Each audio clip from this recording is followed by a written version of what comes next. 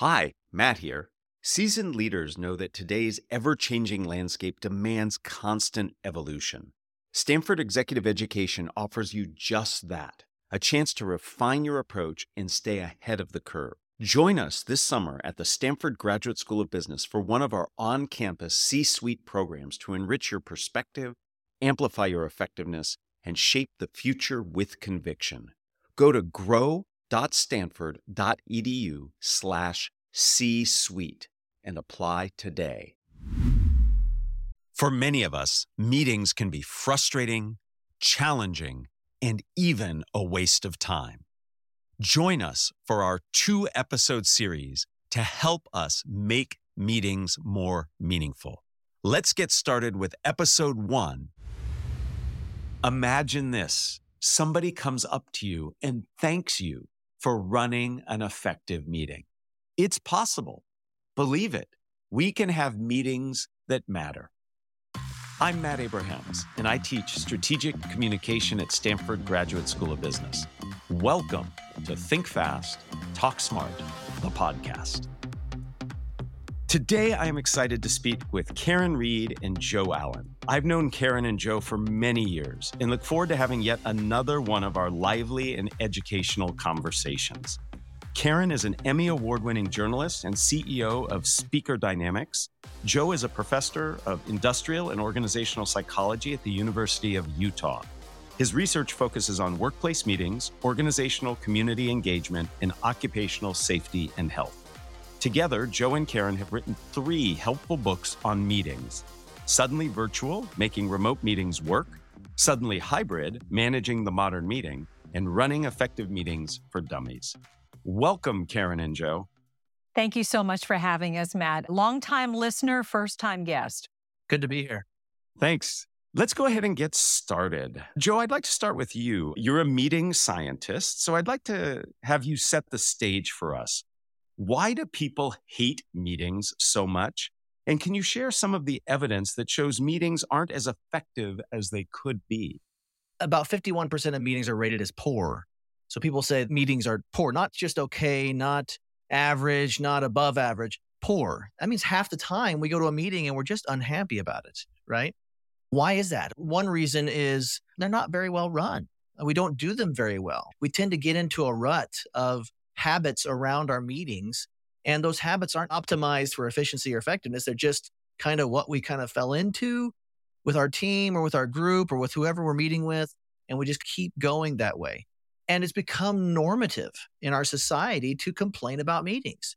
And so it becomes this perpetuating cycle of, I don't like meetings, you don't like meetings, let's go grab a beer and talk about how horrible and awful our meetings are. And we continue to do that. And so I think it's both the way they are, but also self-perpetuating, because we just believe that they're bad and there's nothing we can do about it. Right. We do what we do because we've always done it. And part of that is having ineffective meetings and then complaining about them. So, Karen, what are some of the constraints and barriers that lead to ineffective meetings? There's a lack of intentionality. There's no stated purpose. There's no goal. Oftentimes you go into the meeting and there isn't proactive facilitation to actually get stuff done. And that really puts you back on your heels because you just think, wow, that was a waste of time for sure. You also have meeting bloat, where you have too many people in the meeting who are there just because, well, we want to make sure they're in the loop. The more people you have in the room, the more unwieldy that meeting becomes. So that is also a big challenge. The third thing I would point to is just participation equity can be really, really hard to manage because oftentimes it's the loudest voices that are heard rather than everyone's voice. And if you're trying to get something done in that meeting, make a decision based upon everyone's opinion. If you don't hear everyone's opinion, then you're not going to be optimizing the ultimate decision. Yeah, several things there that perpetuate ineffective meetings. I know that when I go in and do the consulting work I'll do sometimes, the very first thing I do is a meeting audit and see how many people are coming to meetings. The number of people who attend meetings is a definite sign of some of the dysfunction in communication in general, because people are coming to the meetings because there are no other channels to get the information they need. So meetings are often used as a Band-Aid for that. Many things you mentioned are really important. I want to come back to this notion of equity because that's really critical, especially when we talk about hybrid meetings. Let's dive into this whole concept of participation equity, which is really essential to having a successful meeting. I want to give you some specific strategies that you can try. The first one is validating all forms of participation. So there can be the one where you traditionally raise your hand and speak up, but also chat is something that you really want to leverage in a virtual or hybrid meeting because it is a lower barrier to entry. If you put a question out there and you give people the opportunity to respond in chat or out loud, you can have people respond in chat in a safer space where they can give a little bit more forethought to what they're saying. And then you can say, oh, that was a really interesting point, Jill. Can you expand upon that? And at that point, maybe they're willing to come off mute and talk more about what they had initially introduced. So I find that validating both chat as well as spoken participation is really, really important. I would also lean into ensuring that everybody has an opportunity to weigh in by making folks aware of who is in the room. So having an opportunity for Q&A could begin with the remote speaking first, as opposed to turning to the person who is sharing the air with you to your left and saying, hey, Karen, why don't you tell me your opinion? Instead, you turn to the screen and say, I would love to hear what you have to say on this, Barbara, because I know you have a lot of experience. And then suddenly they have the floor. Everybody is aware of who all is in the room. This notion of equity is critical in meetings and elsewhere, but this notion of giving everybody the opportunity to speak, it's obviously more challenging when people are virtual and hybrid, but I really appreciate that. And what I heard implicit in what you said is you're actively listening and you're demonstrating that listening and seeking out that information. And that's the role of a good facilitator. Quite frankly, I think facilitation is one of the most challenging of the communication skills because you're managing time, you're managing participation, you're managing an agenda, and you're managing your own contribution. So thank you for that specific advice. Joe, I'd love to get a little deeper into the notion of meeting structures and what works, especially around agendas. I know you have an opinion on agendas, and I'd love for you to share advice on if your meeting does have an agenda, where do you put the easier topics versus the more difficult or challenging topics and the ones that are sort of in the middle there? How do you structure a meeting and how do you use an agenda to help? What can my team handle and when can they handle it and how can they handle it, that sort of thing. And there's actually some good research in group communication and in groups and teams in general about in what order should you ask a group to do a easy or a moderately difficult or a difficult task, right? And this is both when it comes to communication, but also into other tasks that a group might do collaboratively. And the research would suggest that if you have 3 tasks, one being easy, one being moderately difficult, and one being hard, you would start with the moderately difficult one if the team is primed and ready to go. And so that's really the issue. I mean, when I say primed, I mean, if you've done the pre-meeting communication, helping set the stage for a very comfortable, psychologically safe environment, they know the purpose of the meeting, the overarching purpose of the meeting, so that way their brains are primed for communication. If you've done the right scaffolding aspects of meetings, then they're primed and ready to go. You should jump in with a moderately difficult item, then go to the hard one. But you've got them ready to go. If your team is not primed, or this is a new group that you're meeting with for the first time, you need to decide whether or not you feel like they can do that. And I actually would recommend for a new group or for a group that you're not as primed to get going, I'd actually do a ramping approach where you'd start with the easier thing, say, let's start with this easier thing. Let's kind of get to know each other in this easier issue or problem or thing that we want to talk about, and then move them forward onto that. So that way the priming also is accomplishing something as well, because you're with a group that's not geared up and ready to go. Maybe you don't know them as well, that sort of thing. This makes so much sense to me that we should be strategic in how we think about the ordering. And if you've got a group that feels comfortable and safe with each other, they know the task and the purpose at hand, then you can dive into a moderately challenging issue first to get things moving, and then consider perhaps doing the most difficult next, but you're really using it to manage time. So you're being strategic in how you do that. And then similarly, if your group is not one that has been primed, is not used to working with each other, then that easier task might be a way to get started and to facilitate that getting used to each other. So thank you for that advice. So Joe, you and Karen were among the first people to write about and publicly discuss best practices for virtual and hybrid meetings. What are one or two of the things we should all keep in mind when we aren't all meeting in the same physical space? 2 things seem to be kind of bubbling to the top as being the most essential things to make sure that these meetings can be done effectively. And that's being seen and heard. And so That's why when we first started doing this, we're talking about you have a camera on because you're going to be seen. And then we have to talk about you need to be heard. If your audio is not working, there is no meeting. It doesn't work at all. And as we started to think about that, that's when we started talking about equity and making sure that everybody felt like they could engage both through the technology as well as interpersonally, right? And it's a feeling as well as the actual behavior of engaging and participating. And so when all those things started to be considered, we started to see this commonality across these, even as we think about the more complex nature of a hybrid meeting. And actually playing upon that, Joe, I mean, it's that whole idea of proximity bias that you really have to push up against all the time, because those who are in the room sharing the same air think about the meeting just being them. Those who are on the screen virtually, they think about the meeting just being them. And that's a problem, because when it comes to equity, you've got two meetings happening in the same meeting and you got to join them. Yep. So it puts the burden on the leader to recognize that and make sure that they manage that participation. But it also is a matter of skilling up your people who are attendees to understand who all is there and who all is adding value. And even doing things like creating in-room allies where, okay, Bob, you be the in-room ally for Joe because Joe is attending virtually today. And then that means that Bob is going to make an effort to bring Joe into the conversation whenever he knows that he has a unique perspective to share. I like that idea of an in-room ally as a way of really thinking about equity in terms of speaking time and contribution.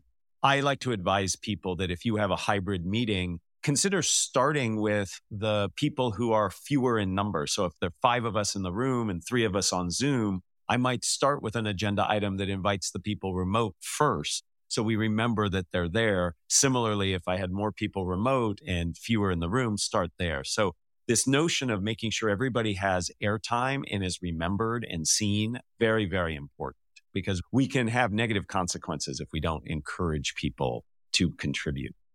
So Karen, you spend a lot of time helping people, myself included, with their on-air presence, their video presence. What tips and tricks do you provide people so they can shine when literally under the spotlight? One of the things that I find to be the most vexing is eye contact, but it is so critical in terms of creating that connection with your audience. Unfortunately, we are dealing with imprecise eye contact where in order to look like we're making eye contact with our conversation partner, we are looking at the camera and not at the face of the person who we're conversing with. That is so challenging to get past because we want to make eye contact. But when we look at the screen and not at the camera, it looks like you are doing the exact opposite, that you're looking down, you're looking somewhere else entirely. So what I tell people to do in order to have your conversation partner feel like you are being attentive to them and connecting with them, you need to look primarily at the camera lens. And I say primarily because if you stare at the camera lens and never break gaze, it'll freak people out. It's like staring at them in person, like having a staring contest. Mm-hmm. Yeah. Yep. Exactly. But in person, like we get the social cue that, oh, look, they're appearing to be uncomfortable. I should look away. The camera doesn't give you that cue. So you really have to think about not necessarily pouring your eye contact through the camera lens, but rather pouring your energy through the camera lens, because the camera is the conduit to your conversation partner or the portal to your people. So that's where you want to throw your energy and play with it the way you would with a person face to face. We look away all the time when we're talking to people face to face. Do that when you're on camera as well. So that is one of the major things from a performance standpoint. And then just to also remember, this is a conversation. This is a pretty intimate conversation that you're having when you're on camera. It's not like you're standing up in front of the room or up on stage and presenting. You are as close to your conversation partner as your eyes to your camera and their screen to their eyes. So stay in that conversation space and interact with it the way you would if you were actually in the same physical room. I think those are wonderful bits of advice, that it's a conversation. I like the portal to your people. I think that's a great way to think of it. It's a portal. It's a connection device. I actually, based on some conversations you and I had, I have taking a picture of my family, who on most days I like and love. I tape it right behind my camera. So I'm actually not talking to the camera. I'm actually talking to a picture of people that I care about. And that helps me look at the camera rather than darting my eyes around or looking at the screen. I know also, Karen, you talk a bit about making sure you're well lit so people can see you, make sure you fill the screen. Some people sit so far away, they look like a distant constellation in the sky. Any other tips and tricks for how we frame ourselves? I talk about the 3-finger test, for example. So it's hard to talk about if you're not seeing it, but keep this in mind. Take 3 fingers, like connect your thumb and your pinky and stack it on top of your head. And that's how much space you should have between the top of your head and the top of the frame. That way you are taking up the majority of this space, and you're also giving them a canvas to read your nonverbals that is similar to the one that they'd be reading face to face. So that is a big part of it. Also make sure your camera is at eye level, where you can draw a parallel line from your eyeballs to your camera, and that is parallel with the floor. And then make sure that you are sitting squarely in the space. If you're sitting slightly off kilter, it just feels uncomfortable for people to take in your communication. And then you mentioned the importance of lighting. That is critical. People want to be able to read your facial expressions as easily as possible. We convey so much through our facial expressions. If you're sitting in shadow, it'll be more difficult for people to read the intent of your message. And then just make sure that you have really good audio, because people are less tolerant of poor audio than they are of poor video. So if there's a place to invest in your audio. So many rich tips there, Karen. I love the 3-finger test. You know, if anybody has ever been a Boy Scout or a Girl Scout, you take those 3 fingers, put it on top of your head. What it really means is it's showing that you're filling the screen with your body. You know, so many of us look like we're in the witness protection program, sitting in the dark. I love your idea of having good light and making sure that we're seen and that we gesture and behave normally. So thank you for those tips. In a similar vein, Joe, I'd like to get some very specific tips from you based on the work that you do. Let's start with, what advice do you have for managing someone who is disruptive or just generally not engaged or helpful in a meeting? How can we manage that situation? There's actually a whole host of counterproductive meeting behaviors that I've studied over recent years, including things that happen in the meeting, monologuing, interrupting, going off topic, those sorts of things. And it happens a lot in a lot of our meetings. Every meeting has one or more of these kinds of behaviors that emerges just naturally through the conversation. And that's not because people are trying to derail the meeting or to be difficult, for the most part. Some are, but for the most part, most people are not. That's just what happens. And so then you're in a meeting and you may not want to call them out or to make them feel bad, but sometimes you have to, interrupt, and you have to, make an adjustment so that way you can get back on track. So the general advice, some of the earliest work that I did actually with Nala Lehman-Willenbrock, a professor out of Hamburg University, looked at what we call procedural communication. And so it's a very practical tip for all of those circumstances where, okay, a person's monologuing, or a person has gone really far off topic, or they've interrupted someone. Procedural communication is really engaging in a proactive communication strategy by saying, hey, that's a great thought, but I really want more input on this. Or, hey, you just interrupted, Karen. Karen, can you finish your thought? And then it'll be your turn to share your thought. Or just doing those things. And if you do them politely, as long as you're polite about it, generally speaking, people are not offended by it, especially if that politeness is really geared towards not shutting them down completely, but giving them the opportunity to share their thoughts in the appropriate way. So the monologuer who goes off on their favorite topic, you say, thank you for bringing that up. That's a good thing to talk about. Today, we're talking about this. Do you have any thoughts specifically about this? And so it's not about them not having airtime for their thoughts. It's having airtime on the right thing.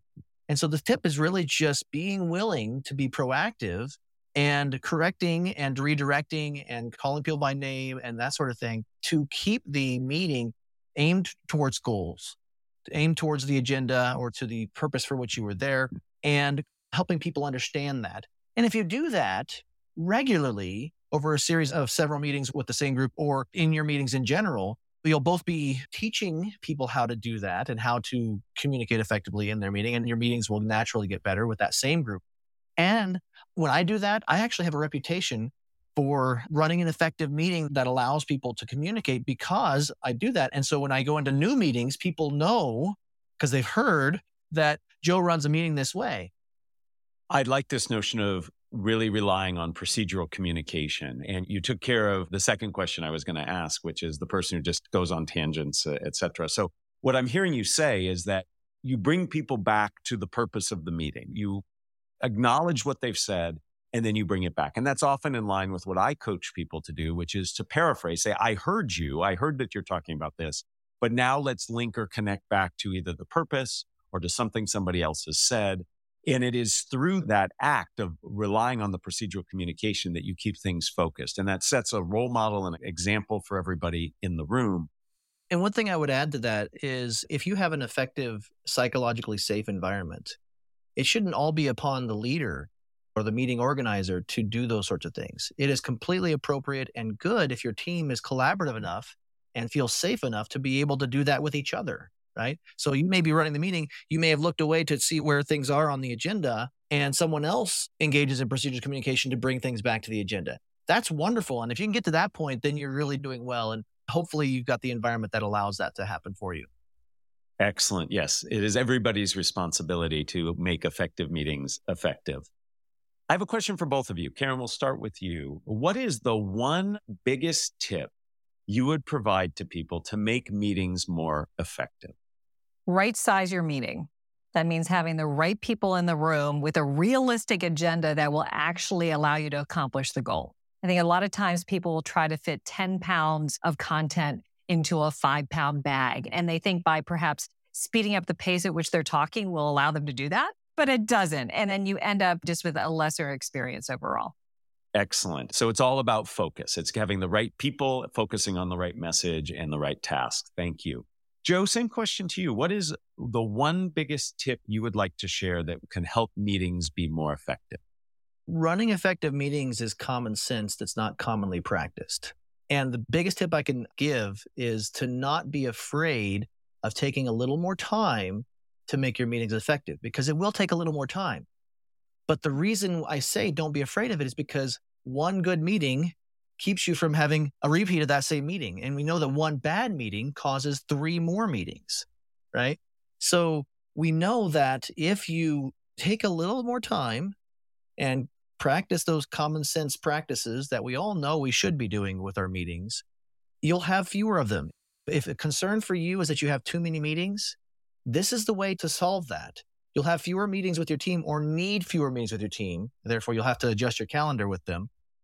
But by doing good meetings, if you do good meetings, you can have fewer meetings.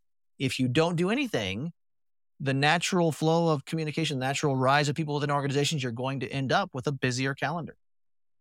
So investment up front in time can save you a lot of time on the back end. Thank you. Absolutely. Before we end, I'd like to ask both of you questions that I ask everybody. The first question will be honed and tuned just for both of you. And then we'll ask 2 that I ask everybody. So Karen, I'm going to ask you this one. When you and Joe meet, and I know you met a lot because you've written 3 books together, what is the one thing you always did to make sure that your meetings would be effective? Okay, that's so funny. I feel like I'm being exposed as a fraud because honestly, meeting with Joe was like meeting with just such a good friend. And so we'd always begin by just catching up with what was going on in each other's lives before we got to any of the official work stuff. That I think, perhaps that is a good lesson to be learned for everyone, that, inject humanity into your meetings and you'll have a more pleasant experience and probably get more done as well. Excellent. And both of you are so easy to talk to. I can see how that would be fun and useful to get you started. Joe, I'm curious, who is a communicator that you admire and why? Steven Rogelberg, who wrote The Surprising Science of Meetings, considered the father of the modern meeting science. The one thing that he does is that he tends to do what he says that he does. That's what's really fascinating about his mentoring of me and what he does, is that he's very clear in his communication and does a really great job. Excellent. Thank you.